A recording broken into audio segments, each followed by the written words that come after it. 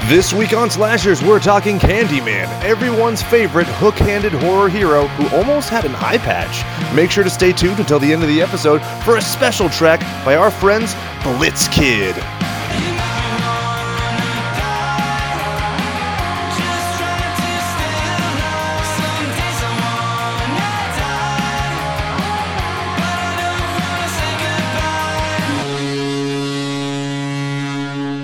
We dare you to say his name 5 times. Slashers Pod, Slashers Pod, Slashers Pod, Slashers Pod, Slashers Pod. Is that 5? I didn't keep count. I don't know. It sounds a little redundant. Isn't it?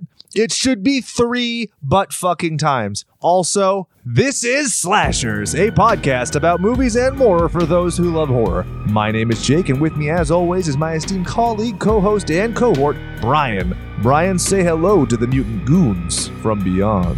What's up, douchebags? And to my right, Brian's left, the rookie of the year, we're going to call him, I like Jim, it. the Jim Turn, Jimothy Jim Bob. I How don't are even you know doing? if we would even include Jim Turn. I mean, really. He said that he likes the title. He and Chad were both like, oh, we like the titles even though we're co-hosts.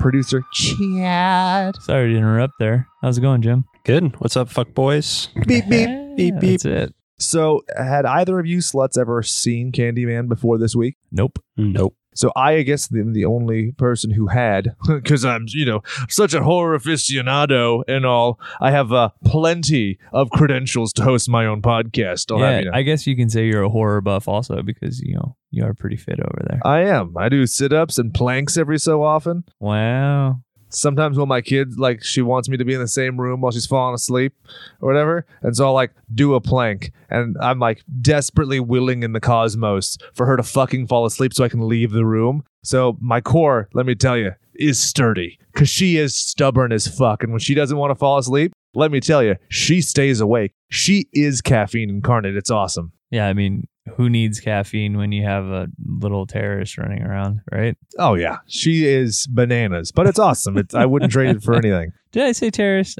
She's adorable. She's an adorable terrorist. I'll tell you that right now. Jim, how's your adorable terrorist? Good. When he's, deciding to sleep. A little murder. Well, when I they're feel you. sleeping, they're not terrorists. So yeah, they're Exactly. cherubs. It's a beautiful little cherub who you do anything to protect. But when they're screaming in your face, you're like, I'm not that attached. I can make another one. Right? In fact, making the other one is the fun part. it's totally true. Remember that, kids.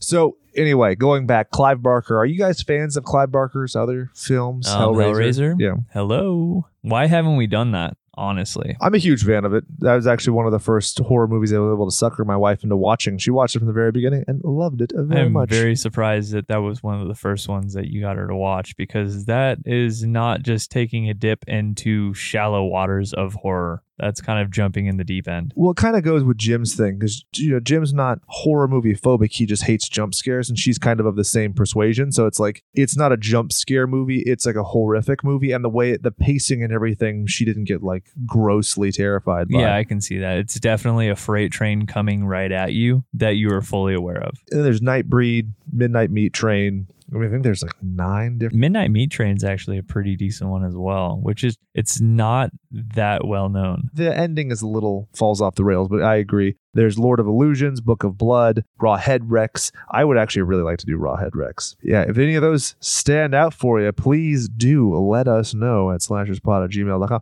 Jim, had you seen any other of Mr. Barker's works? Nope. I still haven't seen Hellraiser, so Oh, Oof. then I think that we've settled it. We're I going don't to be know. doing that. I feel like maybe that could be like a commentary. Yeah, there's enough going on at all times, and it's such a visual movie. I mean, you don't really have to hear any of the dialogue. It's like the Jaws effect. You could put it on mute and still know exactly what's happening. Oh, absolutely. I feel like some of the dialogue from Candyman seems like it would coincide with Hellraiser. A lot, yeah. Right? Exquisite. I feel like they say exquisite multiple times. Yeah, and from gullet to groin? You're just like, all right, British pippity poppity. But yeah, I'd like to see Candyman square off against Pinhead. Let me ask you guys this: do you like Candyman's power set? Because that's probably what I like most about the character. Freddy makes no fucking sense. He's so sometimes overpowered and underpowered and just whatever, right? But Candyman very specifically seems to have a tether, even in the sequels, to his perception and people's belief in him, and that's where his power set, and he doesn't go beyond. It's not like one scene he's using a hook, and then the next scene he's using like the metaphysical thread of non-existence. Right. Yeah, I like it a lot, actually, because it's something that I feel like anybody can pick up a claw like that weapon and use it. You can almost imagine yourself being in Candyman's shoes and using that to gut somebody. Whereas something like Freddy Krueger, you're like, okay, so I have a claw glove. I'm not talking shit on Freddy Krueger because obviously there's great films. But I am. That glove makes no sense except to be spooky. Like, it doesn't make sense at all. Like, you would never use that as a weapon. Maybe as a sculpting tool. Yeah, I like how simple the weapon is too, right? They don't need to glorify it at all. Yeah, and it makes me think of Dustin Hoffman and Robin Williams, so I'm happy about that. Hook. You ever seen Hook? Oh, Rufio, why don't you go suck on a dead dog's nose? You know what I'm talking about? Yeah. I fucking love that movie. Run home, Jack. Yeah. Run home. No. Turn it around. So one of the greatest misgivings in all of history, go on Rotten Tomatoes and look up Hook. You will want to go back and punch a 1990s movie reviewer in the nose. Well, that just makes me want to burn down Rotten Tomatoes in general. Yeah. The only thing I don't like about Hook, it's a near perfect film, but the Sega CD video game is too fucking hard. It is unfair. It is a gauntlet. It is a war of attrition. It just hurt my feelings with how hard it would be. Yeah, I was also a child. I always remember the fun soundtrack, or I don't know if it's a soundtrack, the score to the movie. Dun dun dun dun dun dun dun dun. Yeah, it's really good. Where they're getting ready. I vividly remember in my 1L year, I was taking my contracts final, and inexplicably, the call to arms where like the little Lost Boys like walking through and they do like the blinds to get their armor on and all that shit. That song was in my head and I was like, oh my God, this is the equivalent of like having a stroke. Like my brain is throwing stuff overboard and I'm losing my memories like it's Neverending Story 2 so I can remember contracts restatements. Jesus. I mean, did anybody else have a crush on Rufio? Yeah, I'd suck his... I'm sorry, wait, what? I was talking about Tink. Oh, Julia Roberts with the Oh, short yeah. ass hair? Oh, yeah. I'd slap nuts with her. They're going to say short ass skirt, but you know. Oh, That yeah, she's a too. hooch. That too. Yeah, what about her like wedding gown? I'm not a fan of that. She's gonna tone that shit down. She looks like a Barbie from hell. I could see that. Jim, were you a fan of Hook? I love that movie. Okay, maybe we could find a way. He uses a sword, so we could use the retro slashers using swords to get it on the Are we show. going as to well. have a versus mode with Candyman and Hook? Honestly, I ain't mad at that at all. That could be a lot of fun. I mean, it's at least a couple memes worth. My mind is already racing. Where Candyman's like, be my victim. And Dustin Hoffman's got a fucking blunderbuss to his head. And he's like, Smee, stop me, Smee. I love it. Shall we get into trivia for this week? Yep. Let's do it. For those of you who don't know, this film is a pretty fair adaptation of The Forbidden by Clive Barker, which was actually released in 1985. Is that what we listened to or what you sent over in? So the BBC in 2013 did a radio play, and that's technically not the book. It is an adaptation of the book, much like the movie is. So there are some It liberties seems like taken. it's very similar almost. Yeah, they're very, I mean, he doesn't deviate too much. Really, the setting is the thing that changes most. And so, like in the radio play, which I highly, highly recommend, you can find it online multiple places, whether it's YouTube or archive.org, I think. But BBC did a radio play version of it. It's about 2 hours long and it modernizes everything. I personally like the radio play better than either the movie or the book, which I have both consumed. So I would highly recommend it if you're into those kinds of things, because it modernizes, because like I said, the original story came out in 1985 in Fantasy Tales magazine. And so like cell phones weren't a thing and stuff. So it just makes it feel a little bit more at home.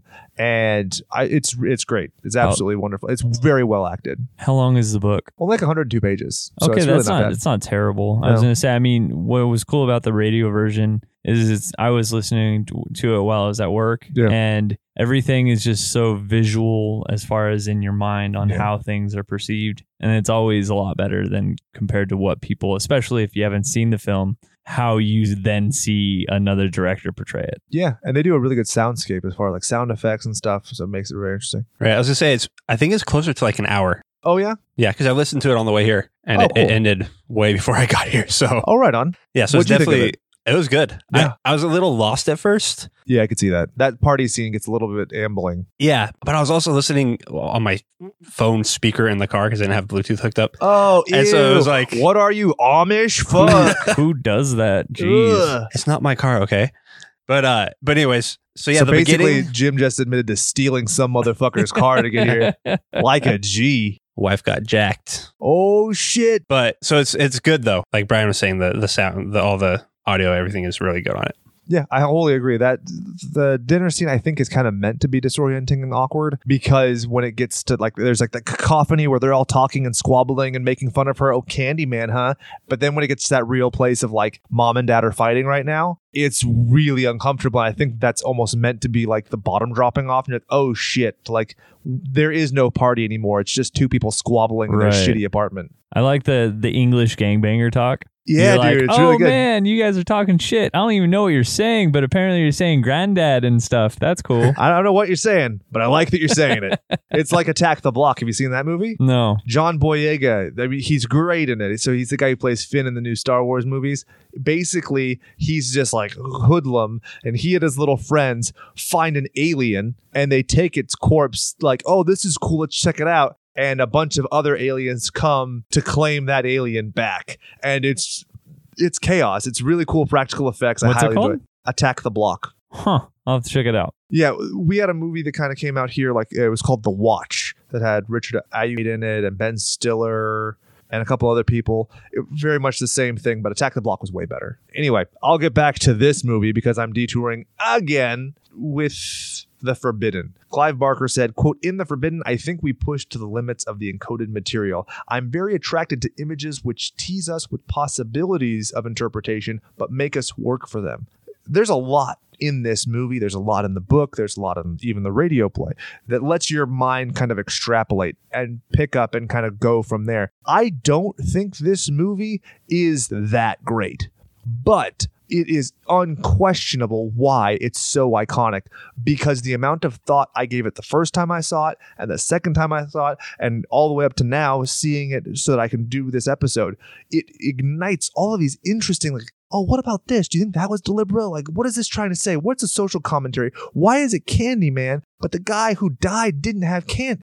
All those things. Is that kind of what you think as well? I had so much stuff going through my head at the end of this movie. And well, like you said, it's not great, but I think it is a good movie. Yeah. And I really enjoyed it. And I do want to go back and watch it and see what else I pick up on because there is a lot there. Oh, yeah.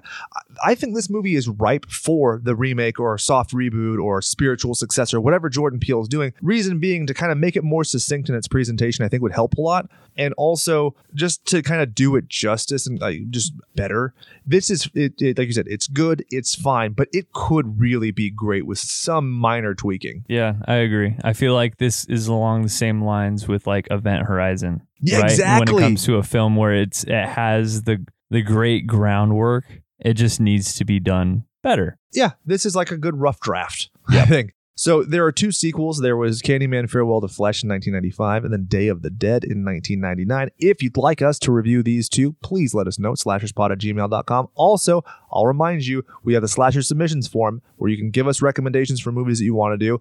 If you complete the Slasher Submission form, the email that you put in the form, I will give you early access to the next week's episode because I'm such a fucking mensch, okay? Anyway, did you know that there were talks at one point for a Candyman versus Leprechaun film? Oh no. I told you this over a year ago when we did the Leprechaun episode. That would get butchered. Yeah, Tony Todd said no. I think Warwick Davis was like, fuck yeah, you're going to pay me what?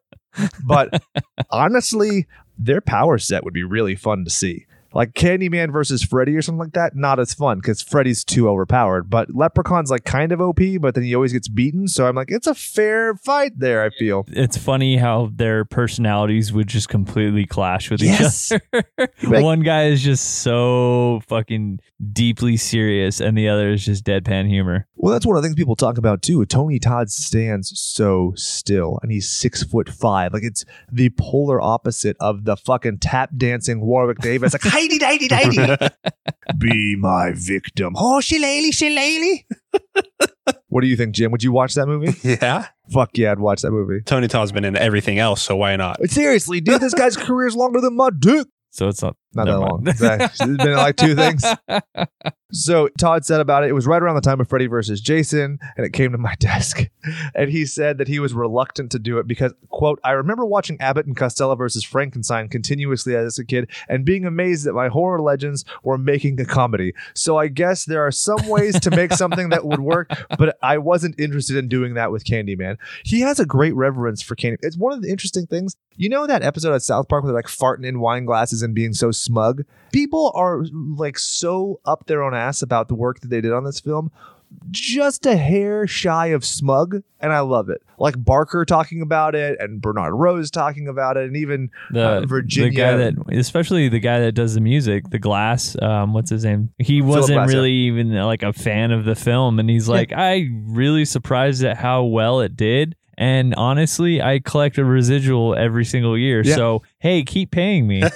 Super smug about it. Yeah, it's awesome. So there are a few songs we could talk about. Did you know that Susie and the Banshees did a Candyman song? I did not. It's not about this. It actually came out in 86. It was a single, but it's about child abuse, which is kind of interesting. And so the novella came out in 85. So maybe in some roundabout way, there was some reference. Blitzkid, our boys Blitzkid, who are the hidden track for this episode. Hidden track for the episode. It's not so hidden anymore. Not really at all. But they did a Candyman song as well. They're on tour now. They did a reunion, so please support them. Cheers, guys. And one thing I wanted to talk about, there is a short film, Michael versus Candyman, Oh no. 2016. Why? Just don't fucking watch it. Why? It's like trying to capitalize on the superpower beatdown kind of thing. It's just, this is the thing. I'm not trying to tell you that their work is bad. I'm just trying to tell you that if you are like the film, it's just don't. I feel like there's some short films that just absolutely kill it. And then others where you're just like, Yeah, like I am happy this is this short.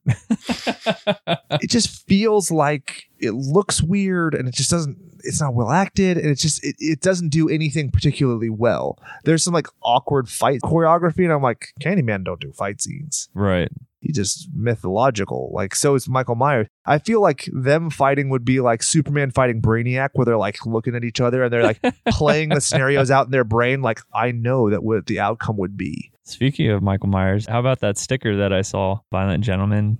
Oh, Michael yeah. Myers. I thought that was kind of neat. Have you seen that before or no? Yes, I have. But I mean, they also I was send me pretty excited about They it. send me their bullshit every day. Oh, where really? it's like, oh, hey, I got a bunch of new stuff. And I'm like, you guys are located in Anaheim and you're way too up the Anaheim Ducks asshole. So no, I will buy your stuff when it's on clearance or when it's very, very specifically for my minor league hockey team. Honestly, now that Corey Perry's out of Anaheim, I'm not that much of a hater of the Ducks. I'm still a hater, very much so, but Corey Perry can just S a D. I will 100% agree with that. Yeah, still fuck the Ducks though. Yeah, dude. Honestly, my two most hated teams are the Ducks and then the Knights. The Knights just annoy me as a concept. Like, you already had Kings in the same division and you were like, we're going to be Knights. And then they were better than the Kings. I'm like, you're fucking up the hierarchy. The Knights can't even keep a head coach. So Yeah. Ooh, one whole season, you say? What dog? Anyway, shall we get into some statistics for this week before we alienate what little audience we have left? Budget $8 to $9 million yields a reward of $25.7 million. But this movie, I was telling Brian, did its business in the home video market. That's where they made the majority of their money. everybody's about that blockbuster life. Hell yeah, Be Kind Rewind. Bitch. Basically, you look in a mirror and you say Be Kind Rewind 5 times, and then one of the Blockbuster employees shows up behind you and they have I some thought tapes. Jack Black would just show up behind you. And Man, that movie was almost good, wasn't it? Ah, man, I love the idea of sweeted trailers and stuff. Like, I like that, but then Right. that movie was just like, Well, this is just It had its moments. It did, but like it's not worth watching a full movie of. Opening weekend, October 16th, 1992. Its competition was Under Siege. Then the next weekend was Dr. Giggles and Reservoir Dogs, where the title actress in this, her brother, played Mr. Blonde. You gonna buck all day, little doggy? You gonna bite? Yeah, I was. We were whopping 5 years old. I remember seeing those movies in theaters at the time. Oh, right on. No, Oh. definitely not. Yeah, I didn't see Reservoir Dogs till I was like in I high was school, probably yeah. in middle school. Yeah. Yeah. I think I watched it with Brian. Really? Yeah, because I think you brought it over. It was after. It was after we graduated high school, though. That makes sense. Was it your reaction when you saw the movie? You were like, man, this movie's amazing. I have to watch it. I have to show it to everybody, because that's like everybody's reaction to Reservoir Dogs, because it's not well known enough. So everybody gets to think like they have found the hidden gem of Tarantino. Yeah, I feel like also there was a moment in time where all you would see everywhere, at least for me, would be the silhouettes of everybody. And I would, like on stickers or whatever, and then people would be like, oh, that's cool. What's that? And I'm like, let me tell you about it. In this garage, rolled up in the back, there are 6 different Reservoir Dogs posters that I used to have, one of which covered my whole wall as a kid. Yeah, that's pretty neat. It's pretty dope. Maybe that's why I wear a suit every day now. Runtime of the film, 101 minutes. Perfect. I could cut a little bit of it. Yeah, I liked it. I didn't feel like any of it was too blah. But I that's feel just like me. cutting a little bit before Tony Todd gets. He doesn't come until 44 minutes into the movie, so maybe come in 34 minutes into the movie. That's all I'm saying. They showed a lot of the like cityscape, so maybe Yeah. it's just a matter of them kind of showing the setting, I guess, and being like really emphasizing on like the culture within Chicago. Exactly. Bernard Rose actually talked about that in, I think it's director's commentary that I listened to or something, where he was basically saying that technology was revolutionary at the time, the overhead gyroscopic technology, so it was very smooth. And so he's like, you can't have that and not use it. And I was like, oh, well, it's fair, but you need to put a little like disclaimer at the bottom, like we're up our own ass because blank. I feel like this is at a time though where more like the intros to movies with stuff with the credits and stuff was a bigger thing, and it's not really a thing anymore. I feel like the people who made this movie thought they were making Silence of the Lambs. Like that's kind of like how seriously they take it, which is fine. It's just like you're not quite there. But Tony Todd had actually talked about there were an additional 10 minutes to the movie. Specifically, there was a part where he talks about like the surrender to me that he said that they cut due to the interracial romance because they thought that the whole like the King Kong effect is something that I've heard it compared to, where basically you have the black man who is people take King Kong. I'm not saying this personally. I'm saying this is the analysis. Right.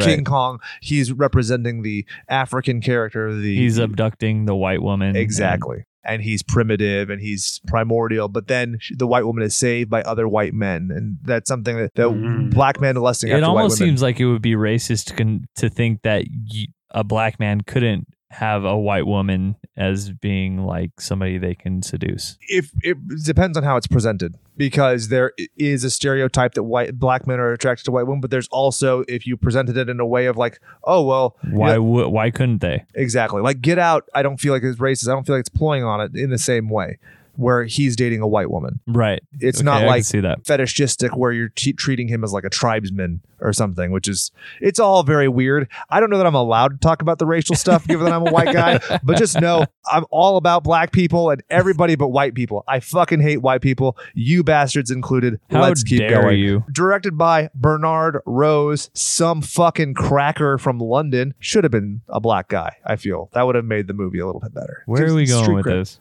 He's the guy who directed it. I'm going through the movie. This is what I do every week. Every week I do this. Barker said of Bernard Rose, I've always loved variation. It's one of the few things that makes life worth living. I trusted Bernard on the basis of Paper House, which is a movie he did before. And that trust was completely justified since he's made a very intelligent movie. There was no way I was going to lay down the law as to how he should make his movie, and we worked together with nary a crossword. Not a crossword puzzle, but like he's saying, like we got along swimmingly. Not actually swimming, but like they got along well. But not like where you get water. Nobody? That was 3 good dad jokes, one after another. You guys are tired. Step up, motherfuckers. So they actually stared an agent at CAA who told Barker, like, hey, just so you know, I rep this other director. He loves all of your work, and he's actually mentioned me that there are 3 shorts that you've written that he really wants to adapt. So that's basically how the whole thing came to be.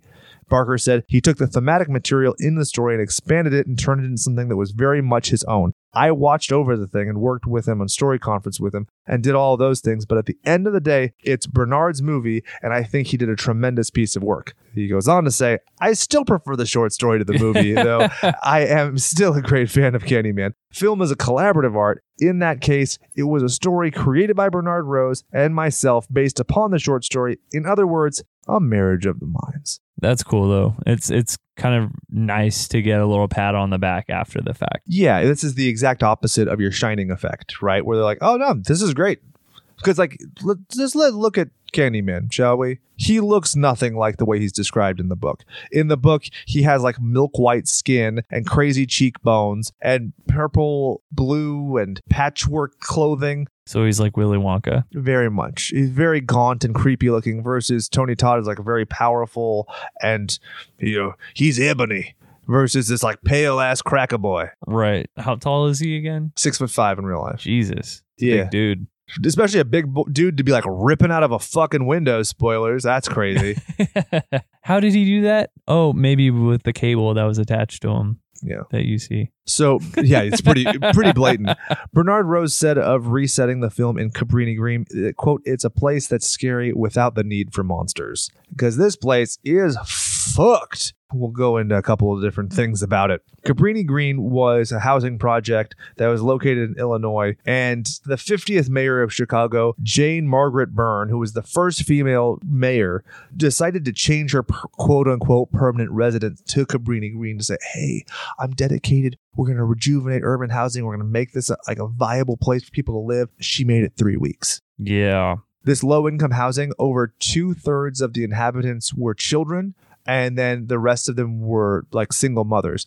A lot of these people knew that their welfare would diminish significantly if they got married. So the climate was very specifically like single mothers like Anne Marie, who you see in this film. Violence abounded. I mean, Tony Todd even said when they were filming in the location, I tried to come in there with no expectation, but I still felt fear. Anybody who didn't belong there was a subject to danger. The cops told me to keep my eyes on the rooftops for snipers, and then I ran into a black woman and her 2 children. They were hustling back from the grocery store before it got dark and thought the film security people were cops. She asked us when we were going to clean the projects up, which really got me. Ouch. Dude, could you imagine? Like that's, you're like, hey, I'm just here to make a profit. Exactly. To exploit the fact that where you live is fucking terrifying. Jeez. I mean, if you really want to capture fear within your actors, why not just bring them in the element? Yeah. Almost like Tropic Thunder. There you go. Or, why not just hypnotize them? Oh, we'll get into that. Whoa. So weird. So Cabrini Green, one other note, it was built in 1942. The story refers to the lynchings taking place in 1890. So obviously it's not the same thing. But we'll get into the theme of the identity of fear and not it necessarily being a one-for-one thingamajig. They only shot on Cabrini Green for 3 days. The rest of it was surprised they made it 3 days. It's kind of nuts. You were talking about they got shot at, but then they moved all filming to Los Angeles, Hollywood. It's a little different, right? Different scenery between the shambles of Chicago, I guess you can call it, to the glitz and glamour of Hollywood. Yeah. Yeah. Yay, sound stages. Yeah.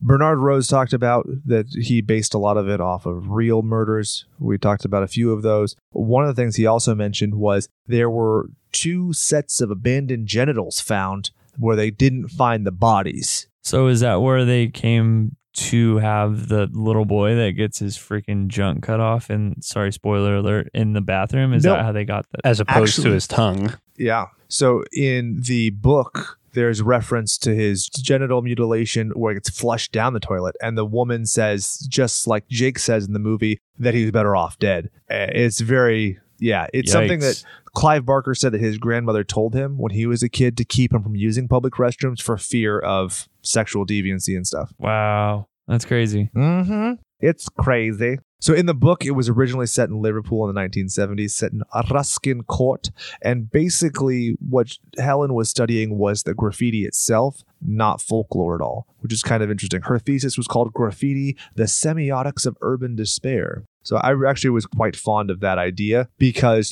through the graffiti, it's basically talking about parable and visuals and whatnot. So, half a dozen of one and six of the other. Who gives a shit? Bernard Rose said that the Candyman is a romantic character, the dark, handsome lover who demands total surrender. If you love the Candyman, then you'll die. But when all horror films are about sex, I want a Candyman to get away from the rape fantasies that one associates with slasher movies.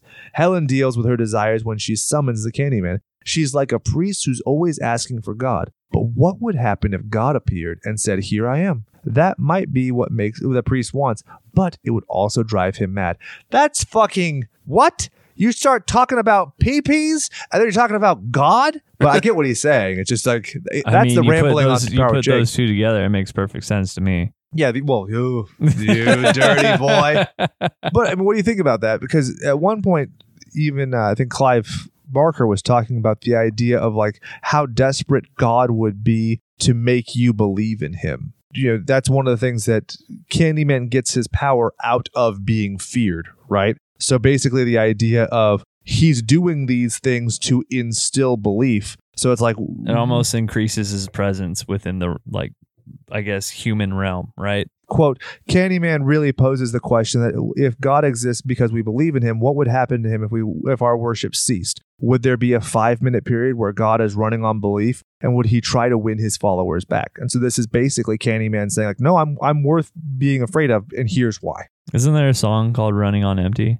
And there's also a song, What if God was one of us?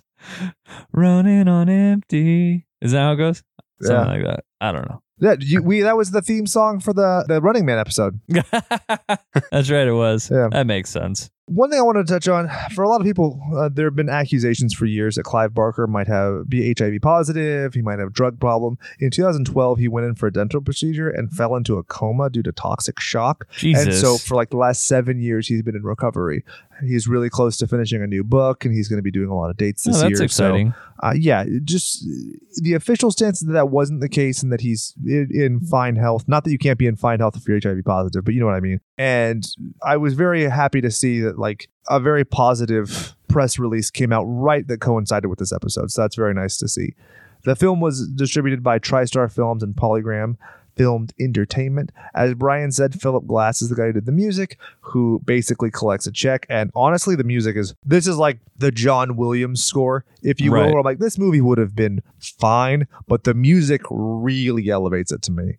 And shall we talk about the hook itself? Yes, sir. Bob Keane, director of Lost World. No, not Lost World Jurassic Park, but the 1998 Arthur Conan Doyle based on. Yeah, it's fucking terrible. You should watch it. It's really bad. But he made the hook in 3 hours. Now, allegedly, the legend goes that they actually hired a blacksmith to make the hook. This man found out it was for a Clive Barker film adaptation, having seen or heard of Hellraiser, and because he was a devout Christian, refused to sell them the fucking hook. So what happened? Bob Keane made his own hook in 3 hours. Oh, okay. I was thinking that maybe they were using it and then he's like, give it back so I can melt it into a cross or something. The power of Christ compels you. And that is basically the statistics for this week, gentlemen. Shall we get into nicknames? Nicknames? Prick names. Virginia Madsen as Helen Lyle, not Helen Buchanan, which is in the book. I like Buchanan better, but Lyle. It always makes me think of Lyle Lovitz, who looks like the whitest cracker I've ever seen. So I told you guys off air, she reminds me exactly of Tyler from Point Break. I kind of wanted to call her Point Break, but I totally understand if you have any other things. She was in Dune, The Haunting. Like I said, she's a sister of Mr. Blonde. What do you got? Not Dana Scully. Not Dana. Yeah, I was going to say that too. Ah, man. I thought it was her at first. I Oh, you thought it was me Julianne too. Yeah, I thought Absolutely. I could see that. Absolutely. I was like, I just saw her boobs. Wow. Like Never more of a side boob. Never seen that, but no, I think it's full on boob. It's full on boob. Full on boob in the bathtub? Full-on Oh, boob. yeah, that's right. Well, it's like one nip. I'll give well, it that. come on now. I like the weird I milk. mean, That's all I need. hold on. Let's just do the math here. The boob math. If you have side boob and then you have full nip, Oh, actually, that's right, because it's the left nip and then it's the right nip side boob. technically, So I feel like that's a whole you boob. get a full rack. Yeah. Apparently, she actually is allergic to bees, which is kind of terrifying. So, like I mentioned vaguely in the intro, Bernard Rose actually hired a hypnotist to hypnotize her for the scenes that she had That's with so Candyman. weird. She ended up not being okay with it, and they stopped doing it. But that's knew you would not do that to me at all. I don't know, man. I feel the same way. I feel a certain way about being put under any kind of trance or something like that. I've never had it happen to me, but it just feels like it's invasive as far as like you delving into my fucked up brain. Like, no, only I want in there, nobody else. No mas. So she was actually originally going to be playing Bernie, and then the studio decided to cast Bernie as a black woman, which is awesome. And so she lost the part. But then the director, Bernard Rose's wife at the time, Alexandra Pig, found out she was pregnant. So then the role of Helen went back goes to her. How cool is that? Yeah, that's cool. That's trading up, motherfuckers. Yeah, from what I read, apparently it made a lot more sense for her friend to be African American, right? Because it's in Chicago. Yeah, and she also acts kind of like conduit. You know, if it was two white women walking around, it's way more conspicuous. That's true. She said, quote, "Our traditional role has always been as helpless victims, but now we've had the Alien and Halloween films where women get chased but still remain strong. Helen never allows herself to be a victim in Candyman. Horrible things might happen to her, but she fights back." Did you get that vibe? I didn't really get that vibe. She's long suffering. I think that she doesn't become like the frantic wilting flower or whatever. She's always like, she's reacting frantically, but not desperately or pathetically. So I'll give her some credit to what she's saying. Yeah, throughout the film, she just seemed to me to be bumbling around nonstop. Like, I'm going to fall into this mess where somebody's murdered or there's blood everywhere. I'm going to grab this knife. I hear people coming and I'm going to grab this knife. Like, I feel like before OJ Simpson got pinned for all that shit, he just said Candyman 5 times. And all of a sudden he ran into his fucking Nicole spouse Brown system getting destroyed. And then he just had a knife in his hand. And the cops came and he's like, no, it was the Candyman. You know what I mean? Like, if the hook don't fit, you must acquit. Oh, God. She's going to be not Dana Scully. Got it. Tony Todd played the Candyman. Like we said, doesn't appear until 44 minutes into the film. Originally, they wanted Eddie Murphy to play him. 2 things stopped him. a little too short. 5'8", and he's also a fucking megastar, so he would have made way too much money. And also, I think this whole movie would come off like Vampire in Brooklyn. So I'm really glad that didn't happen. I got nothing. Okay. Anybody? Well, I was going to call him Willy Wonka, but one thing I really liked, quote, "I've always wanted to find my own personal Phantom of the Opera." When you contextualize it like that, man, I love that imagery in my head, because that's, I think, one of the things I like about this movie so much is that, because we all know, I'm a little gay, and Phantom of the Opera is like where I'm the gayest I get. So does that come into play when it comes to a nickname, or? No, I was going to call him Willy Wonka, but Willy I Wonka? had that quote pulled up and I wanted to make sure I said it before I forgot. Candy Wonka? Willie Kane. Willy Wonka. Willie Man. We're calling him Willie Man. Dude, there's a lot of good info in here about him. Like, crazy info about this movie and him. Oh, yeah. It's like $1,000 bonus for every time he got stung. 23 grand, Hey, biatch. that's fucking smart strategy when it comes to, possibly getting hurt on the job. I want you to acknowledge that I fuck that. made a horticultural reference there. Biatch, as in a bee who stung him and got him 23 grand. But apparently they were also fucking with bees that were 12 hours old or something, and they were too young to be able to sting. So why Or didn't he? Well, fly- it's just his mouth. Just the ones in his Yeah. mouth. Oh, Because that way they couldn't fly out of his mouth and they had to stay on his tongue and they couldn't sting him. plus not Dana Scully or whatever the fuck we're calling Allergic her. to bees, yeah. She was allergic to bees, so that's another reason why. How right? about you don't take that role? That's crazy. You don't want Right? to die. Yeah, but then apparently beforehand, so Barker was like, you're not really fucking allergic. Was it Barker or was it Rose? It might have been Rose I who think it's Rose. said, I don't believe you. I feel like you just are afraid of bees. It's all just in your mind. She's like, nah, let's go to the doctor and I'll put it to the test. And they actually found out she was more allergic to wasps than anything. Oh, but okay. whatever. I did not know that. The more you know. One of the things I find very interesting is in the original Candyman story, his backstory is virtually unknown, but Todd was very keen on coming up with the backstory and really adding to that character because he's so into the motivation. And he's actually a very accredited stage actor as well. So that's something I think is really interesting when an actor gets to inform the art that they're creating. So what do you think? Do you like... I like the backstory a lot. Yeah. I think it plays well into, I feel like, the remake if they were to continue using what he came up with from the original. And I could imagine it being that much more intense and almost like off-putting when it comes to like slaves and the different things that have to do with the racial tension between owners and slaves and whatnot. Like I imagine Peele, who is directing it, I think he's just producing, but or producing, having a big, I guess, push on like emphasizing how dark and morbid it once was. Yeah, for sure. I think it's really interesting because it makes him a sympathetic character. Otherwise, he's just the boogeyman. Right. But here, he's suffering. This is a revenge film in a lot of ways. So that's awesome. 3 years before he did the film Hatchet, he actually got to meet Adam Green at a fan convention, and the guy like bought stuff from him, and they talked for about a half hour. And then he's like, "Hey, you want to be in my movie?" And he's like, "Nah." And then Kane Hodder's like, "Hey, you should be in this kid's movie." And he's like, "Nah." Then Robert Englund's like, "Hey, you should be in this kid's movie." And he's like, "Okay, fine." Well, that was fun. He was like, he actually remembered the guy from the convention. It was like, "Hey, that's so cool. You're making your art. Now you can pay me to do my cameo." And also, so going back to the description of the Candyman, I wanted to show you, this is the first artist depiction of the Candyman. You can see. That looks like Babadook. It does. So it was a black and white, and it was a terror tale from the Books of Blood. And you can find it, just Google what he originally looks like.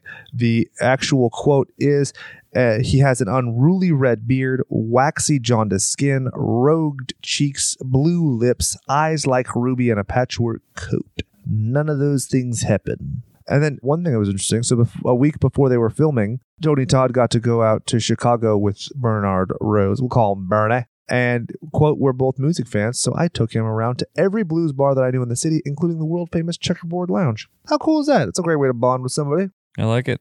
And the last quote I wanted to give you from Mr. Tony Todd, I actually really enjoy it because I think that a lot of lessons can be learned from film. You know, I was talking to somebody about how my kid was watching Star Wars or whatever, and I got like the judge me look because she's less than 2 or whatever. And I was like, okay, that's fine. But you can still learn a lot through film, through narrative, through understanding. Quote, "I love film. I grew up on film. Me and my aunt, we watched an 8 o'clock movie every night. And then she used it as a morality tale. You know, you watch White Heat with James Cagney. He's up on the roof. Top of the world, Ma." And at the end, she says, "What was that, son? Who was good? Who was bad? There's shades of gray, but at least we were able to increase my morality." And I think there's a lot of kids who don't necessarily have that today. That's really cool. I think it almost has him put into perspective that not what's in front of you, the emphasis on what's behind everything within a film. And it's almost like he's doing a book report, which is pretty neat. Yeah. Right. It also helps with your retention. I mean, you're understanding interpersonal things. Like, my kid knows to play jokes on me now.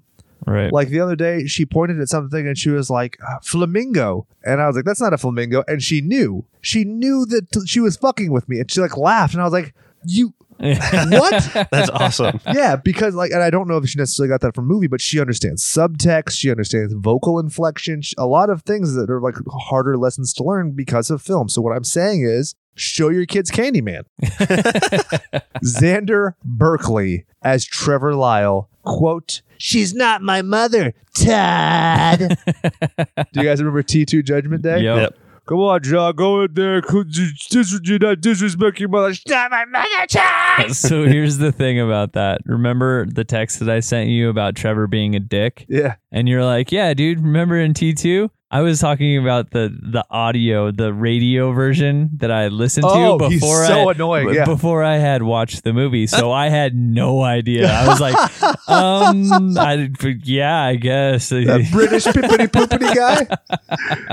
I was like, I don't remember if that's how he sounded, but yeah, I guess if you can get an idea of what he looked like based off of the radio, then sure, that makes perfect sense. Yeah, so I'm just going to call him Todd because I can't get that out of my mind. Vanessa A. Williams played Anne Marie McCoy. McCoy was actually the name of, I think it was Ruthie Mae, who was McCoy, who was actually myrtleized once upon a time in the same fashion as what they describe in the fucking film, which is absolutely terrifying if you think about it.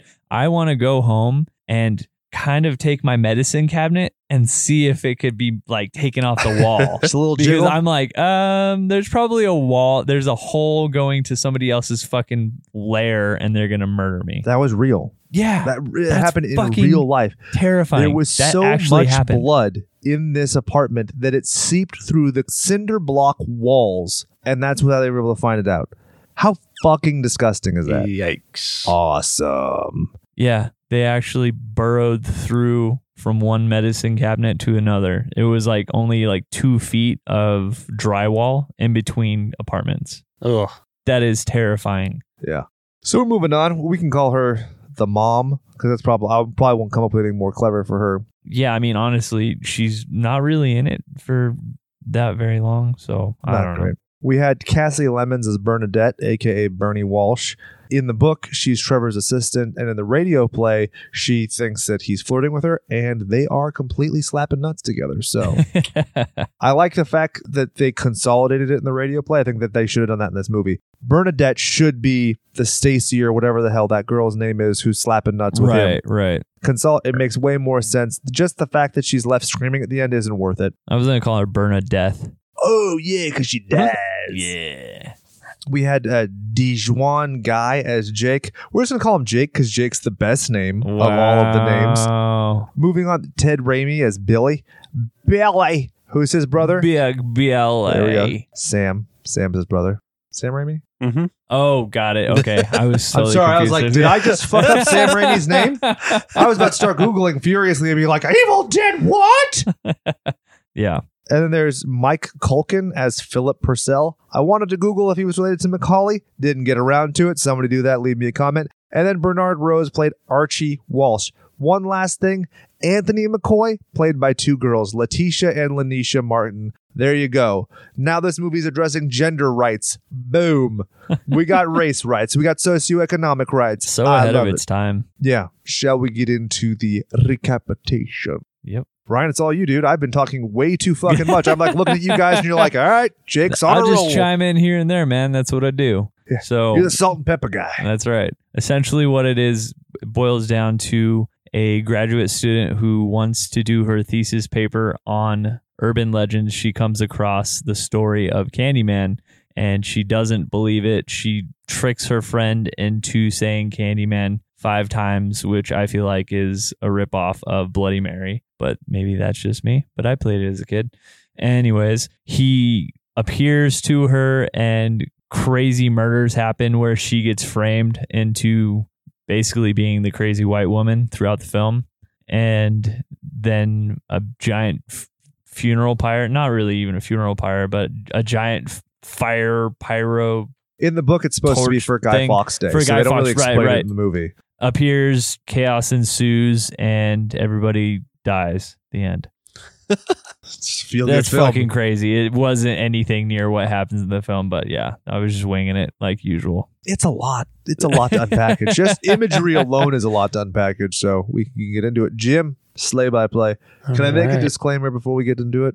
I'm a huge sucker for movies where people are researching or studying or they're questing to find something, because that gives you a free get out of jail free card, a free card, as you do, because redundancies or what. But my point is, it gives you a pass to have that kind of logical gap where you're like, hey, chick, don't do this. This is a bad idea, but she's doing it for her own personal gain. So she's putting herself and thrusting herself in this scenario repeatedly. She's trying to unravel the thread. So it gives you a default motivation, but then B, a great excuse for them to be stupid at times. So that's all. I just wanted to make sure that was known because I give this movie a lot of credit. Cool.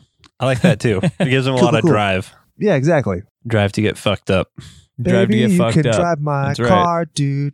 But what's really great about it too, sorry to jump ahead or jump in front of you, Jim, but a lot of these films, a lot of the horror films have these stupid sounds that actually sound very ominous. And then somebody's like, that's weird. I'm going to go ahead and do that. Or I'm going to go ahead and inspect that. Or I'm going ahead and going down into the basement when you shouldn't go down into the basement. Whereas there was really none of that in this film. Yeah, there's not a whole lot of her. It's not like stupid moments where you're just like, why the fuck are you doing that? She's doing it all because she wants to pique her curiosity. And this is is all fueled off of her Investigation, thesis, yeah. right? It's situational. It's not within the situation. Like the fact that she puts herself in that scenario is bad, but not like within it. She's not making like those stupid gaps. I Yes. get you. All right, so the movie opens with a panning shot of a freeway and a cityscape, which we already talked about. It is called a Skycam using a 500 millimeter lens with no vibration. And there is some weird mass of bees that comes up over the city. Yeah. And then we hear the Candyman's voice. So deep. They and will sultry. say I shed innocent blood. What's blood for, if not for shedding? Yes.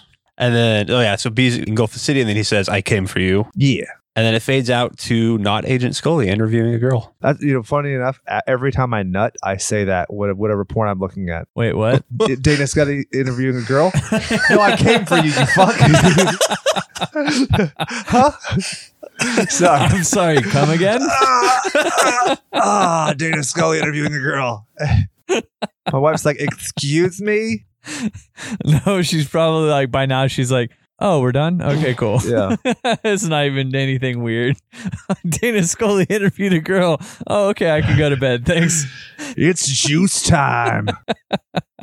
So this girl's telling a story about her babysitter, and she says, the scariest story I've ever heard. And so basically it's about this boy, Billy, comes over and Really? Sorry. to the babysitter. And that was Raimi, right? That was... Yeah, that's Raimi. Exactly. Right. And he- Did you guys happen to catch that it wasn't her actual boyfriend? Yeah. She's totally cheating. Exactly. She likes the fact that he's a bad boy. But what's funny is he's the bad boy in this. But if you remember in Spider-Man, he's the guy who J. Jonah Jameson's like, food poisoning scare, Rave City. He goes, so people got poisoned? Where to Right. The exact opposite. Another thing it's that called I- range, motherfucker. Another thing that I noticed as well is they happen to say that she was willing to give him something that she didn't The Or Virgin. she wasn't prepared to give her boyfriend. I'm like, wait, so why the fuck is that guy still around, right? What, the hymen? The boyfriend. The hymenator. He's just like the placeholder, I guess. Yeah, well, he's the guy to like buy her things and take her to movie. This guy, bringing it back. It's been a while. Raw dog. It's been a while. I haven't done it. I was thinking about it the other day. Like I was on a dry spell for a while, It's but been a minute, so congrats, Jake. now I'm going to say it 5 more times this fucking episode. You wait. Maybe you'll start singing too. 4 more times. You already said it once. Raw dog. The raw dog's going to show up behind me. That's going to be bad. I'm going to clench my butt cheeks now just in case. Anyway, so she sends him downstairs and then says, Candyman, the final time. And then he's sitting there and he's like, I'm going to get my dick wet. And then blood trickles out of the ceiling thing. And that's how he ends up getting his dick wet. Perfect. He escapes and his hair went white. 2 different times they talk about that. That's interesting. Oh, and then the baby dies. Oh, yeah. And so she finishes the interview. She leaves the room, goes into another room, and that's where we meet Bernadette. She's interviewing another kid who is kind of creepy. Yeah, that guy's weird, man. He kind of had like a Zach Morris kind of look to him, right? Yeah. And they talk about killing a baby in an oven. And then here's the weird thing. Helen and her homegirl smoking cigarettes in a school. I noticed that too. I was like, wow, you guys are so fucking rebellious, man. Tobacco-free zone, motherfucker. And then the next scene, we go to the University of Illinois, and there is a professor, and they're talking to the students about urban legends, and basically just calls them bedtime stories. And then not Dana Scully comes in, and we find out that she's a professor's wife. Did you catch the fact that they foreshadow the entire film on the chalkboard? No. Really? Okay, it's very Shaun of the Dead. The lecture notes on the chalkboard. 1, some, if only a little basis in truth. 2, often a victim seeking revenge. 3, resides in a forbidden area, sometimes to keep children from that area. 4, deformities. 5, appliances, blades, hooks, etc. Oh, that's so cool. It's the whole movie. It's rad, right? I like it. Which adds to a theory. Shall I regale you? Go for it. There is no Candyman. There's never a Candyman. It's only not Dana Scully. I also thought about that as well. Yeah, well, I think they kind of play on that, right? Well, her constantly getting framed for all of these murders almost makes it seem like that is the case. And then, But then you're... this is me jumping way ahead, but like the review, or I guess the video of her within the insane asylum, and it shows her freaking out at absolutely nothing, kind of leads to believe that she's slowly slipping into insanity. Yeah, but the basics is that this sets off the delusion, and then the head trauma when she gets ganked by that not Candyman dude Ooh. is what actually makes her go off the deep end. Because until then, she Straight doesn't act on it. CTE, man. Yep, all about that Chris Benoit syndrome, dude. It's believable. Yeah. I like it. The only thing that makes that theory weak is the idea that she's been in the institution for a month, and then how was baby Anthony alive, if not suckling the bloody finger of the Candyman? But And then, we'll get into it. And then also the fact that she's in her restraints, and then all of a sudden the psychiatrist that's interviewing her just gets fucking decimated right in front of her face. But check this Unless out. she's imagining all of that. There you go. Because when Tony Todd pulls her out of or when Willy Wonka, excuse me, so uncouth of me, when he pulls out the strap, he only pulls one part of it. He doesn't unbuckle anything. So that's showing like it's not really hooked. It's just a figment of her imagination that is hooked. It's very Sybil. It's very Fight Club. Do you think there are alligators in the sewer, Jim? Answer me. No, but there are giant rats. Giant rats. Fuck you looking at me for? I'm no narc. The, You white ass cracker. the giant rats ate all the alligators. The albino alligators that are blind. Yeah. Yeah. So going back to... So we find out that Helen is the professor's wife, and then the student, Fucking Stacy. Stacy, That little. has a thing Hoochie. for the professor. Oh, and Helen, not Dana Scully, totally catches on right off the Yeah. bat. And, I mean, you guys are not playing coy at all. Like, bitch, I'm gonna fucking kill you later. Stop flopping that pussy around my husband. And not so many words, but sure. And her husband's like, come on, she's in love with me, but whatever. She's just a hot piece of ass and you're only crazy. What's the difference? The next scene is Helen transcribing her interview, and the house cleaner or housekeeper overhears her talking about Candyman, and she gets her other house cleaner. Was it a housekeeper or is it just like a Housekeeper. custodian? Oh, housekeeping. Like, I think, right? It's like, yeah, because they're still at the university, Yeah, right? Yeah, okay. Yeah. Sorry, I'm like, is she back at her house? no. She's at the university, but it's like, I mean, they do show her She house. has two housekeepers? They do show her house, and it's fucking huge. So, It's I mean, super it nice, wouldn't yeah. surprise me. the other cleaner comes in and talks about how the lady who was killed and how she heard noises and someone came through the wall and killed her with a hook. That's terrifying. Yeah, no thanks. And then what says, she mentions it being in the papers, which gives credence to it. So then Helen goes and searches the microfilms. Right. And then she shows them to Bernadette, and she comes up with like, this is where she kind of lost me. She has like pictures of the Greens, and then she also has a picture of her own apartment. And she like puts them side by side. And yeah, I didn't notice this until obviously after the fact, where she like very clearly explains in detail, like, okay, well, these are set up exactly the same way, right? But in the scene itself, I was also confused. I was like, oh wait, are they the same building? I thought for a Right. second that she was in the same building, just remodeled. No, basically it's meant to show that they have the same starting off point. It's the just same perception. structure, except I'm over here, and this is a much better area compared to what this is over Yeah, here. arbitrarily, because there's Right. this highway in between. And that's basically what they're saying is she has every opportunity that these people have. She's just the same, but because of her white privilege, because of her position, because of just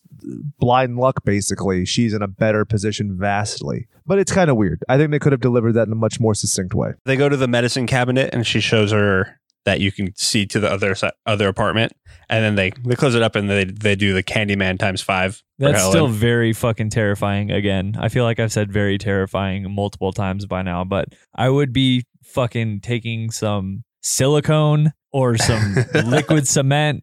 I would super glue that bitch fucking shut, because just the thought of knowing that there is an abandoned apartment on the other side connected to this hole behind your medicine cabinet is nope. No thanks. Get my ass to Lowe's and buy some razor wire. Yeah, that Wad shit that would be shit up, booby put it- trapped the fuck up. Kevin McAllister in this bitch. So Bernadette only does it 4 times. Then she leaves. It cuts to Helen sleeping, and she hears a thud and wakes up. And then Anybody dickhead else Trevor. think that scream was just so bad? Pretty hacky. It Yeah. was pretty hacky. So he jumps into bed and scares her. And then it cuts to Helen and Bernadette driving, and Bernadette is carrying Mace, and we learn that they are driving to the projects to investigate. Did you notice that everybody is smoking at all times in this? Because in the car they're even smoking. It was like really distracting to me. I was like, what is this happening right now? Is this Casablanca? I really like the fact that they reinforced how much of a douche the husband is. Over and Right? over again. Like when he comes home late and he's like, "Oh, I'm super smashed." You automatically know what the fuck was going on. Yeah, he was Yeah. playing Super Smash Brothers at his friend's house on GameCube. He lost bad. Or they're playing Super Smash, the itsy bitsy parts below the belts. Oh, I get you. Hey, Smish. So they're at the projects. Pull out his home run bat. Finally remembered what it was called. I was like, Falcon Punch? That's not the joke. Link? That's not the joke. Home run bat. It looks like a dick. Sorry, Jim, you were saying? So they get to the projects, and they're getting catcalled by all the men, and they basically go up the stairs. I like and- how everybody's like, "What's up, cop?" Yeah. But still, hey, you want to slap nuts, Mrs. Cop? They're like, "You have to tell me you're a cop, right? Hey, are you a cop?" They're like, "No, it doesn't work like that." Nope. So they find the apartment where the woman was killed, and it's the exact same layout as her condo. They're taking pictures, and they find the bathroom and the hole in the medicine cabinet, and they decide to climb through.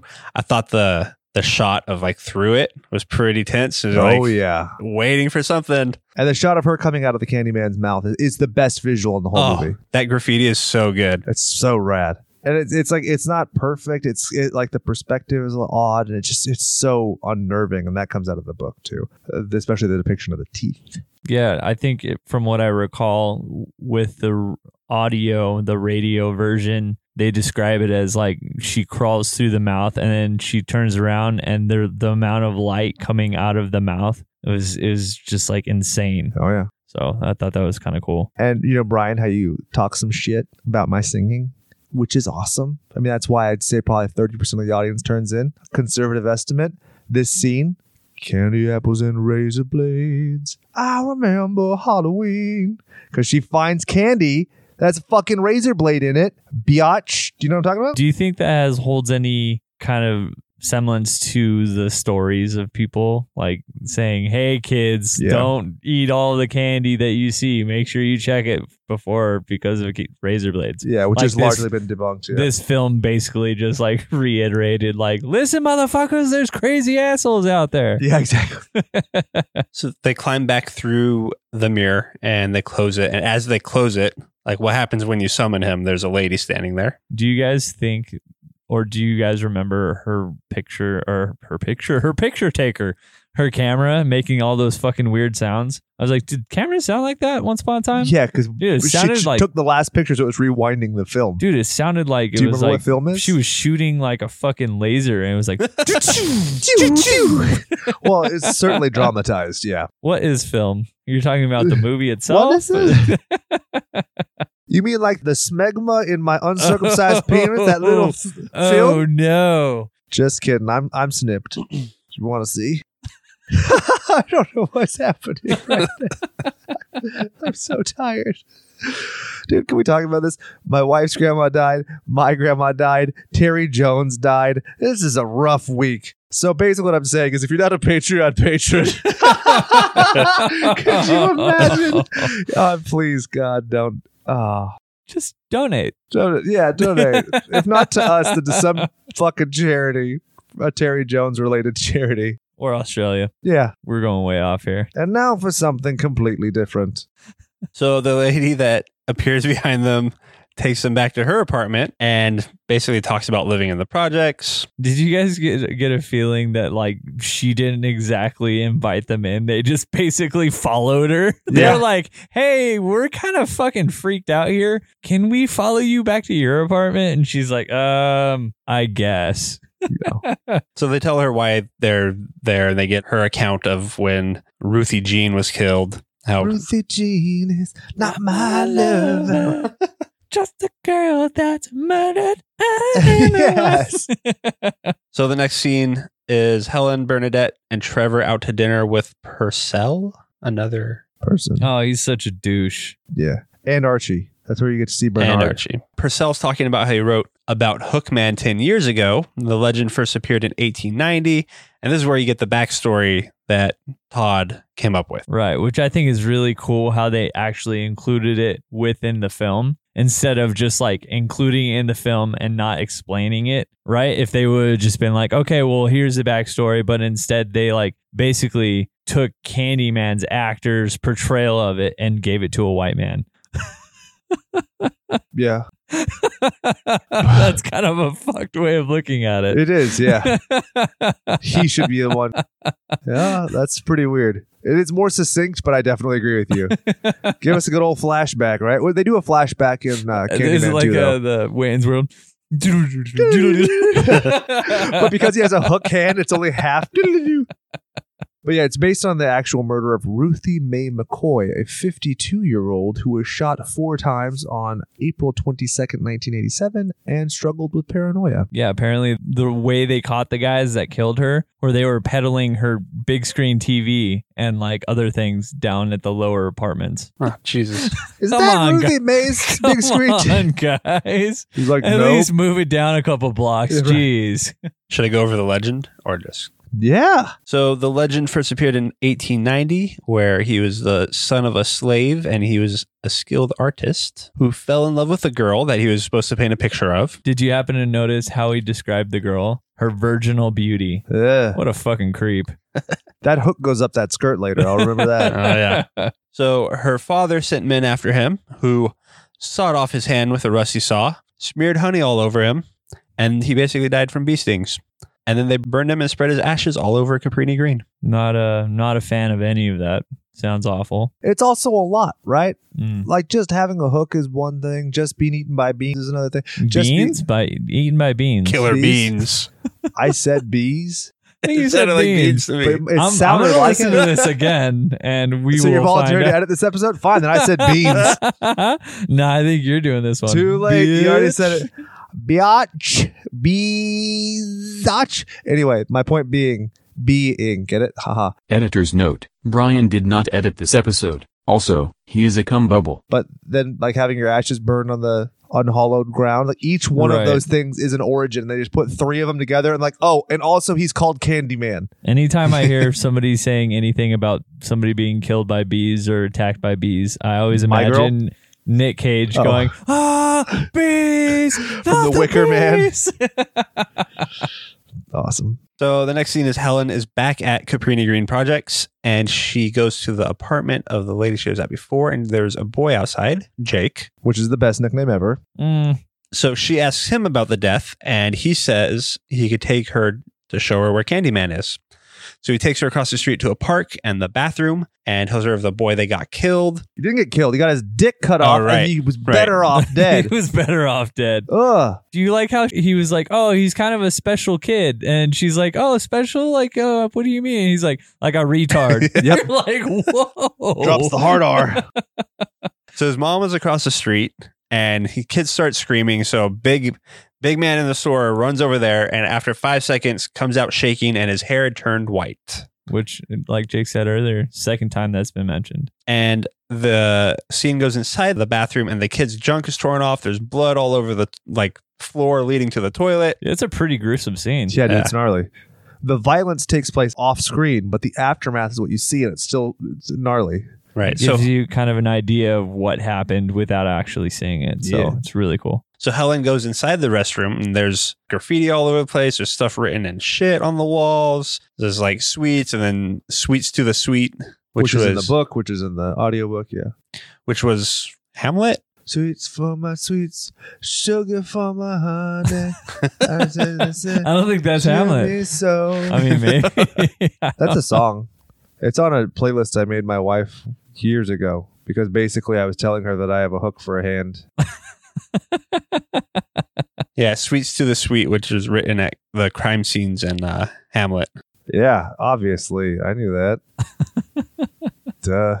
I like how she obviously has to go one by one through the different Act stalls. 5, Scene 1, page 11. You uncultured fuck. Of course I knew that. Uncultured swine. As you were saying. So she goes through all the stalls and the last one has like an arrow pointing down, and she lifts up the toilet and it's full of bees. Wouldn't it be worse if it was just diarrhea? Just fucking god awful diarrhea. Some flies. Bzz. Or my beans earlier.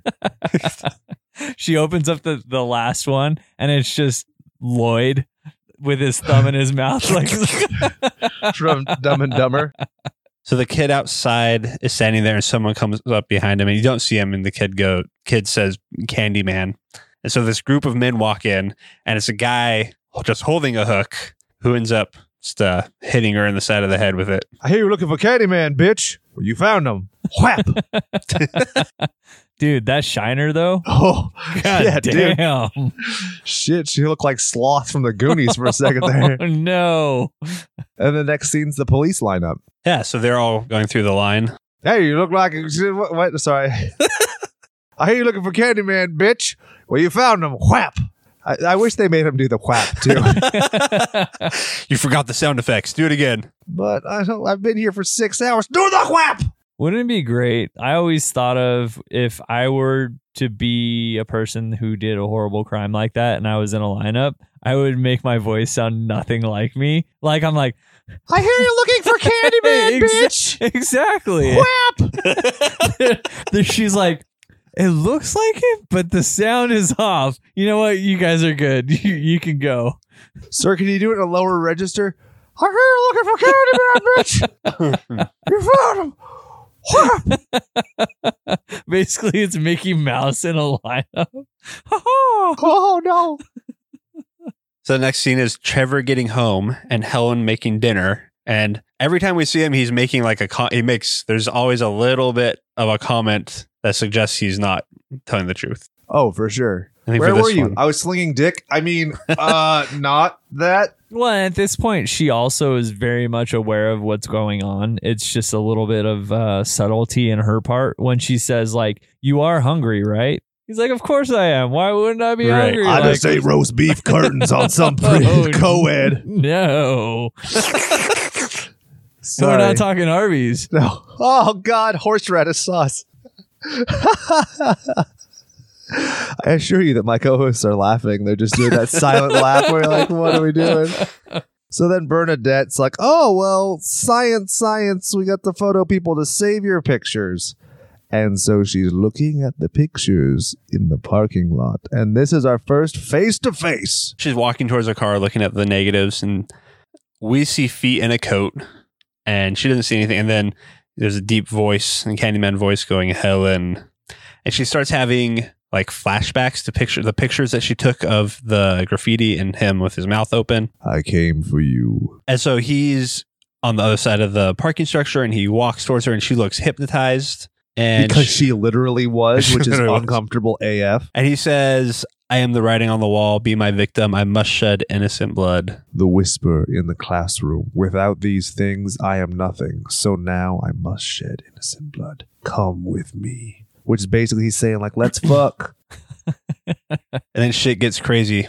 Yeah, dude. gets- It's like, yeah. what? It went from probably like a 4 at that point. You're like, oh shit, Candyman, that's really scary. And then all of a sudden blacked out to fucking blood everywhere. Why is everybody screaming? Where all this blood come from? I hate it when that happens. Yeah, right. She wakes up on the floor of the project's bathroom, and they're screaming. She's covered in blood. She opens the door. There's a dog's severed head and Fucking a knife. dog head, man. Super bummed about that. It was probably the worst kill of this movie. Yeah, pretty gnarly. So she picks up the knife, and then she opens the door to see Anne-Marie standing over her crib with a bunch of blood everywhere and the think baby gone. Isn't it like a meat cleaver? I Yeah. feel like it's a meat cleaver. Yeah. It is. Yeah. Fucking crazy. So Anne-Marie attacks her, and in her defense, Helen hits her in the arm and causes blood to splurt everywhere. That's pretty cool. And then the police come in. And then she's being processed, which is super uncomfortable. All right. The one thing I would love if, because she's trying to advocate that she engaged in self-defense, right? Right. She's pulling the OJ Simpson. So while she's being processed, I wish that she would have been like, they drew first blood. Oh no. Then they spray her with a hose. And she's like, why are you always pushing me? And then that's when they have her strip off all her clothes. Yeah, it's Because that happens in the film. I'm not making that up. yeah. That's what ties it all together to First Blood. Okay, yeah. You were having a blank stare, so Because what I just said. Mr. Court Reporter, will you read back the minutes? My bad. It's okay. I thought you were punking me like I had said it wrong, and I was like, no, I did say it right. I'm gonna take a That's little all right. nap I'll over delete here. all of this. So No, you it's won't. all Oh, you're good. editing it? Sick. Brian did not edit this episode. So she's at the police station. She's getting processed, and she's covered in blood, and she's stripping. She has to lift and show the underboob. She has to show the How underboob. It's so demeaning. weird. Well, you can hide stuff if your titties are big enough. I can hide a shiv under my titty now. That's just my dad bought. Imagine if you got some double D's. Double D's nuts. No. You could hide some fucking brass knuckles under that titty like you're William Regal. I could hide a fucking Glock under this taint. Oh! That's because of the hair, though, not because of the size of your balls. The cop's like, does anybody have a machete? I'm going to go home and get my weed whacker. Then you bust it out. You're like, let me go, Nah, coppa. dude, just use a weed burner. Just a little propane fucking hookup. Just, Propane accessories. God damn it, Bob. God dang it. Jim's like, I have shit to do. I'm going to kick your ass. Brian's always had the best. Oh, thank you, sir. Thank Hank you. Hill. You're too kind. You're too kind. So here's where we find out that the baby is missing, and she is locked in a cell, and she has a vision of the baby and Candyman Hook. Mm. I like how they, like, when they're questioning her, they're just beating around the bush, and all of a sudden he's just like, where's the baby, bitch? Yeah. I'm done fucking around. Where's the goddamn baby? But it's the same cop who was so nurturing to her before Right. when the fake Candyman had attacked her. So it's a great way of showing like this, you have no safety net here. Nobody's rooting for you. Nobody believes Right. you. So she makes her phone call to Trevor at 3 a.m. and he gone slapping nuts. He could be editing papers, but probably slapping nuts. The only way he's editing papers is if they're on the headboard. It's like, I'm going to give you a D. Ah. Oh, no. Oh, no. So they leave the police station and they go home with Trevor and the lawyer, and then cuts to Helen is in the bath, and Trevor comes by and he's like, I got to pick up something at school. Mm-hmm. You got to pick up that skirt. And then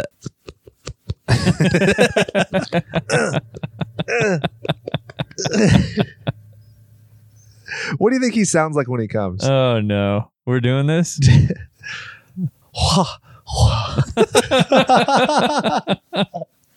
Jim, what do you think he sounds like when he comes? No. You got to do one.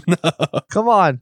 Brian, your turn. I like you worked a little Nixon in there. Jimbo? Do it. Let's start a slow chant. Do it. Do it. Do it. I can't do it. I like how Jim's like, No. I'm going to totally make up one, but he's really going to do his. Yeah. He's like, I can't. That's mine. You can't have that. That's mine. Do it, Jim. It'll feel so good. It'll make you nut. I want to see his O face. you remember the pink Muppets from the Mana? Do, do, do, do, do. That's what I look like when I come. Ooh. Do, do, do, do. And then Sierra's like, Mana. And I'm like, do, do, do, do, do, do, do, do, do, do, do, do, do, do. Oh shit. Somebody's been This is listening to this. comedy I wanted to listen to this, gold. for a racial analysis on socioeconomics in Chicago in the 90s. I have a midterm on this tomorrow.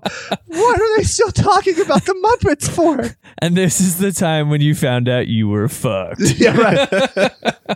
Just like Jim with his O face. Do it the sound. I like how he had the shake too. It was awesome. Yeah, for those of you who couldn't see, he like jiggled his hand like he was about to throw some dice. This is good. This is comedy gold. What fucking Russian bathhouse are you in where you're shaking your hand like that when you come? Oh, yes. Awesome. Woo! Moving on. So she's like, do you believe in me? And they're like, nope. And so Candyman appears to her and he says that her basically her presence ruined his mythos. And she says, your death will be a tale to frighten children, to make lovers cling closer in their rapture. So basically what she's saying is that because you started snooping around and asking stupid questions, I have to make an example out of you. Right. I'm almost becoming irrelevant because you have made it seem like some other guy is taking my name. So I need to make some kind of sacrifice to make it so that I'm all about the spotlight again. Yeah. And this is after, of course, sorry, I forgot to mention, where she's looking at the slides in more detail with the projector and she can see him behind her. It's kind of like your Blade Runner scene where they're like, enhance. I was thinking CSI. There you go. So from there, But Bernadette shows up with flowers. That's fun. Oh, yeah. I like how she's still a solid friend. Yeah. Even after all of this, because not going to lie, Jake, you go and fucking murderize somebody. I might just be giving you a phone call. I wouldn't even do that. You cut the head off a dog and a baby goes missing. I'm like, Brian who? You can't prove I ever knew a Brian. Damn, not even a phone call? I know. Fucking And I dick. delete every episode of the podcast you were on. People are like, man, what happened to your back catalog? I'm like, I don't know. Strangest thing. That'd be funny if like there's photos of us and I just slowly disappear out of them. Like Back to the Future 2.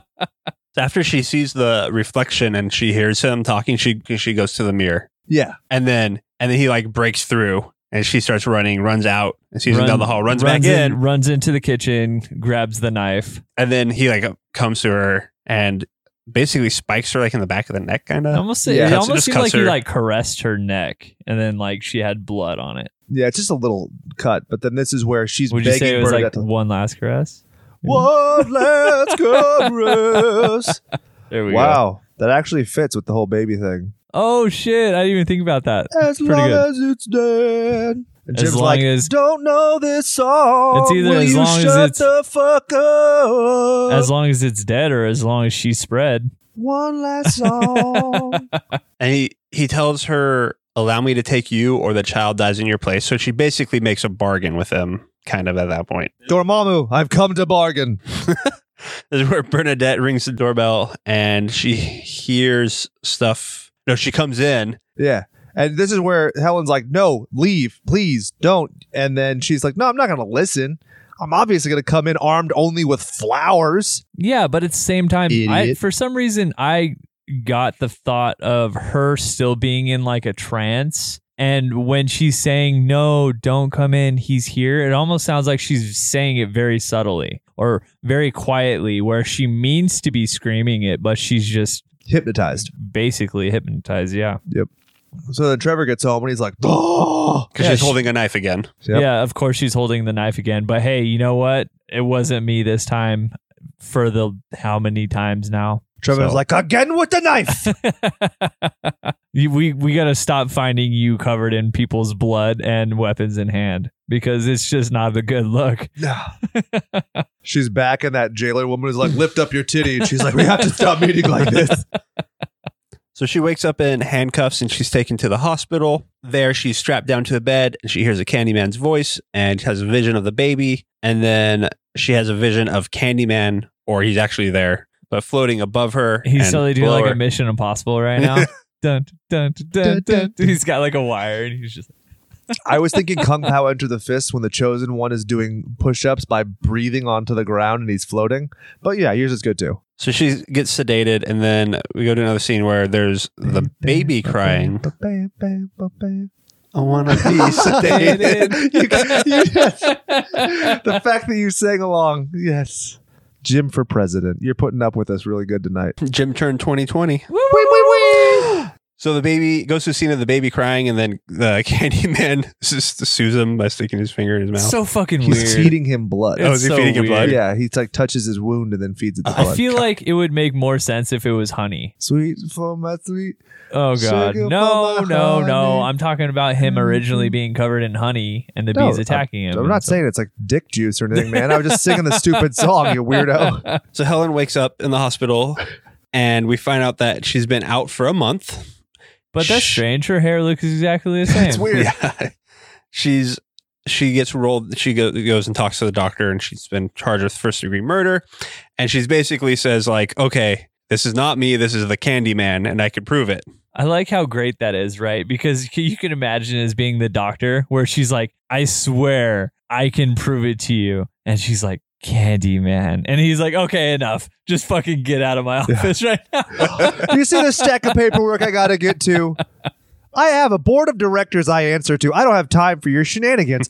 Who put a fucking vanity and a sink in my office? I am a scholar and I have no time for this shit at all. So she does the whole Candyman times 5, and then there's like a pause, and you're like, is she crazy or is this going to actually happen? And then it happens. Totally happens. It's pretty gnarly too. I mean, he's violently retching and stuff. It's super fun. It's a great kill. Basically, at this point, it's your only on-screen kill. Yeah. And I love it. I love how he's like, because he just comes up from behind him as he's like getting hooked in the back. Yeah, he does. Wait, what? Prison rules. Raw dog. He did. Yes. Dog. I like it. When you said X5 right now, you know what it reminded me of? I'm going to derail us again. It reminded me of one Mr. Booker T. Because you, 5 times. That's so fucking good. How did I not think about that? dude, years ago, I think it was SummerSlam when he went up against The Rock. I thought for sure I was going to end up on TV because I made a sign that said Spinneroonie by Fisher Price. Didn't get on TV. Oh, that sucks. I was fat and ugly though, so I Dude, can't his blame him. Spinneroonie was fucking legit. Everything. Go back and watch his Harlem Heat Dude, stuff. Harlem it's awesome. Heat stuff was so good. What happened to his partner? Stevie? He had some like middling single success, but then That's did too other bad. tag stuff. But he was older, so he's actually who got Booker into pro wrestling. After Booker did jail time for armed robbery. Oh shit! Yeah, dude. Turned his life around. Yeah. That's pretty neat. His podcast is great. You should probably listen to that instead of this one. Sorry. No, don't do that at all. Yeah, I'll Listen to ours. Want me to And yell about don't- cum again? And donate on Patreon. Patreon, wait. Like, subscribe, validate my existence. This is going to be so fun to edit. Brian did not edit this episode. Jim's like, where the fuck am I? What is happening? It's when he gets stabbed.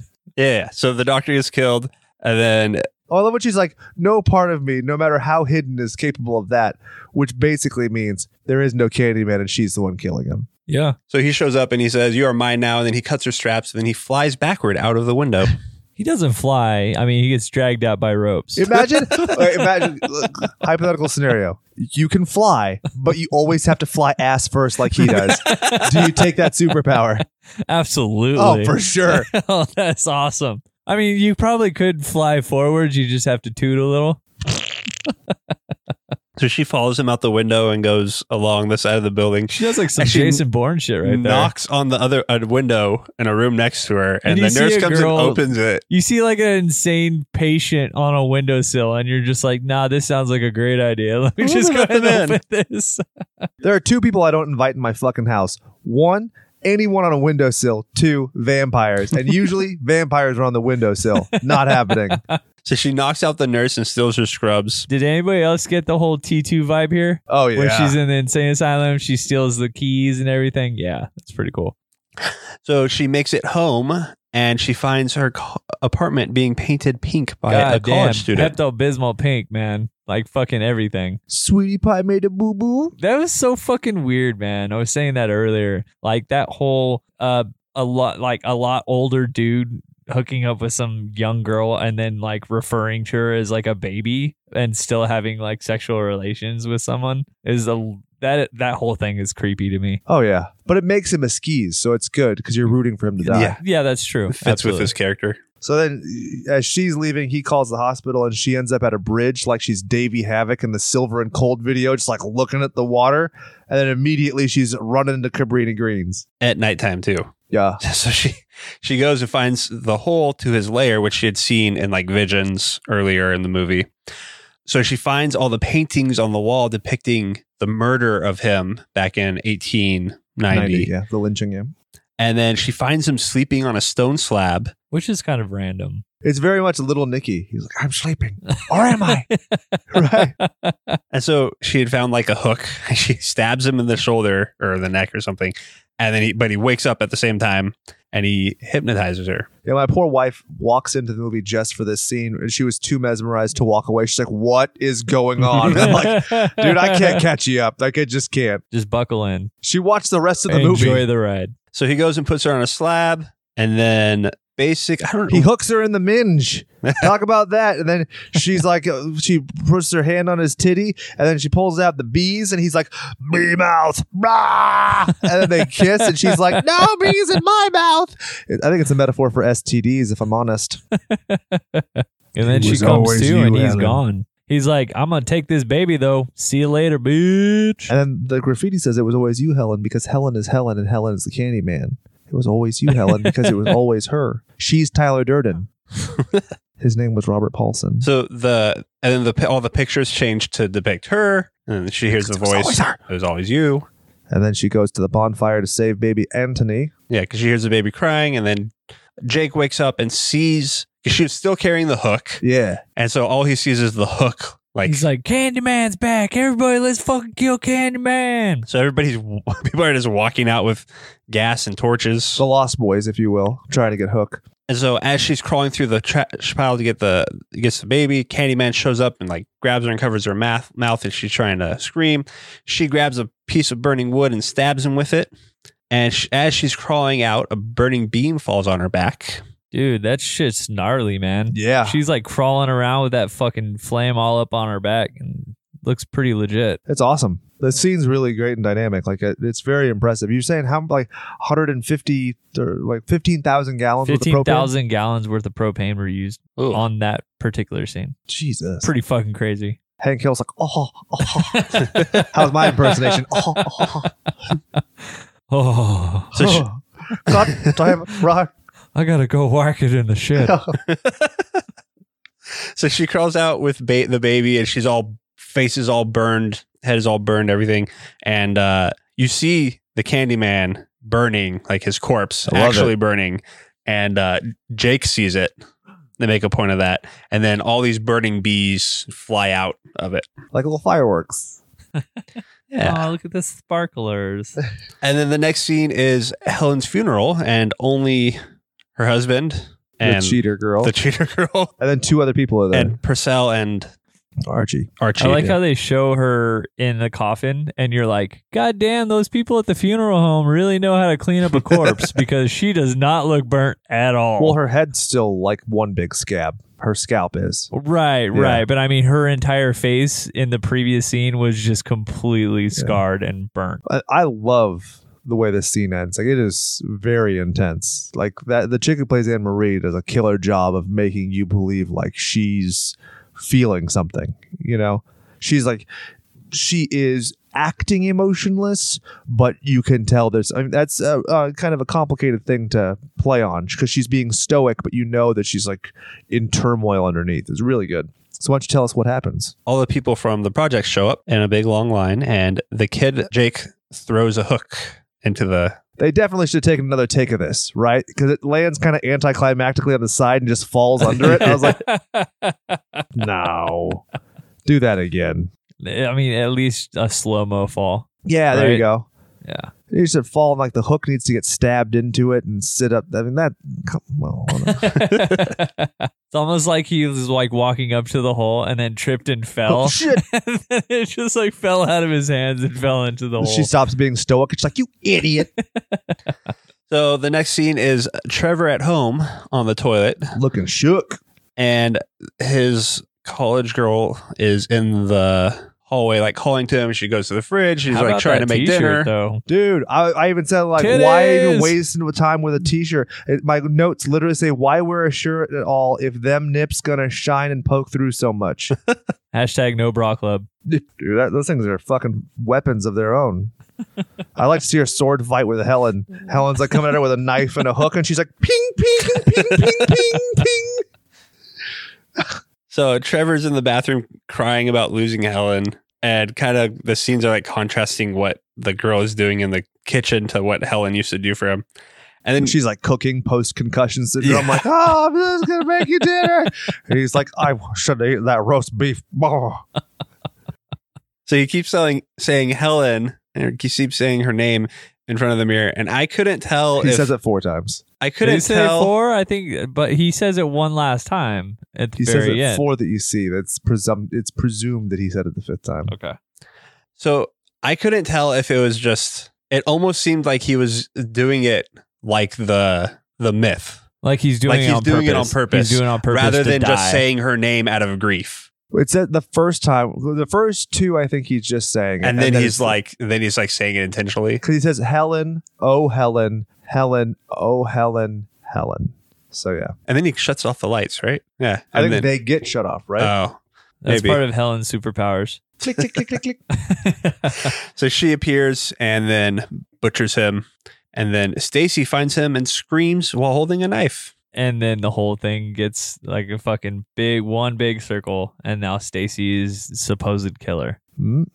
And then you get the mural at the end with her on fire. I'm on fire, and now I think I'm ready to bust a move. Check it out, I'm dancing, but then I didn't minute. It's a great movie. I think it's a good movie that could have been really, really great. Yep, absolutely.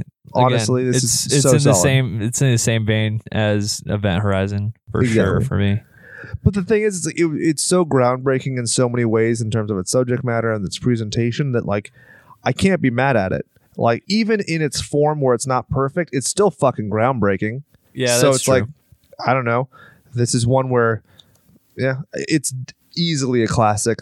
For my personal preference, I think that Tucker and Dale versus Evil I enjoy more, but this one is amazing.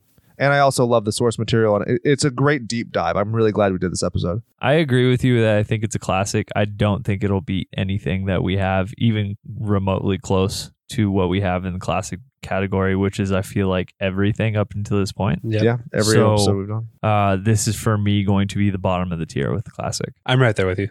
Classic, but not like the others. Like, it's not going to beat Cabin in the Woods. It's not going to beat Tucker and Dale, and it's not going to beat What we do in the shadows. What We Do in the Shadows. Exactly. So, yeah, I would, if I were to do it chronologically, or not chronologically, I guess if I were to do them in order of what I felt, it would be Candyman, What We Do in the Shadows, Cabin in the Woods, and then Tucker and Dale. Pretty close. So That is just my opinion. perfect. Well, I will let you know that next week we're going to be doing My Bloody Valentine. Which one, you ask? Both.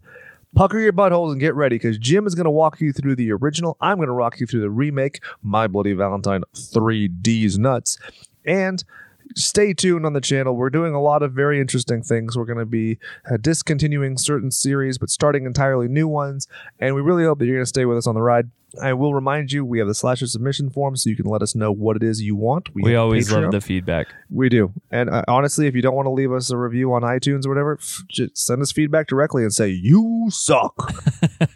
But then also let us know what you do want, because there are so many movies out there where it's like, I'd love to be obscure. I would love nothing more than to just sit and do movies like Mr. Vampire. But the problem is that I'd like our audience to be able to find it. And I'd like to know that there's some kind of audience for it, because I don't want to alienate the audience that we already have. Right. Even if it's not a movie that's going to get us a new audience, I want to make sure I'm not alienating you. So please consider doing that. Please consider checking out our Patreon. Please consider doing the subscribing, the rating, the blah, blah, blah. And please consider masturbating while thinking about Brian's face. Is it time to say goodbye, fellas? I think so. You ain't watching him dying. You ain't really trying. beep, beep, fuck boys. And for Jim, for Brian, for Chad, for the bunnies and the people in the bunny costumes. Apparently, furries did a citizen's arrest against a pedophile recently. That was kind of cool. Oh, that's kind of That's a weird one where you're like, oh, it's All the bronies got together and did something, huh? yeah, something good besides each other. So good for them. Anyway, I'd like to remind you to go out there and do something you love. And remember that all work and no power play makes Jack a dull boy.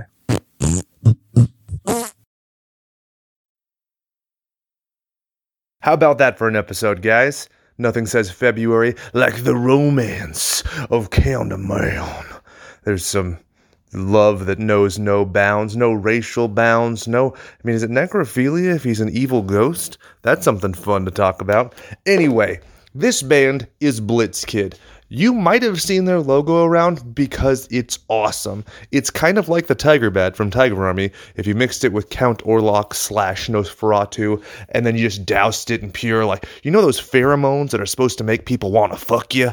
That's what they put on the Blitzkid logo. This is one of their really old songs called Candyman, but I mean, we're on brand here, so forgive us for not picking something more recent. They've recently reformed, and it's kind of hard to limit where they're going to be playing because they're doing an entire tour, Escape the Grave tour. It's been a quick minute since the last time they played.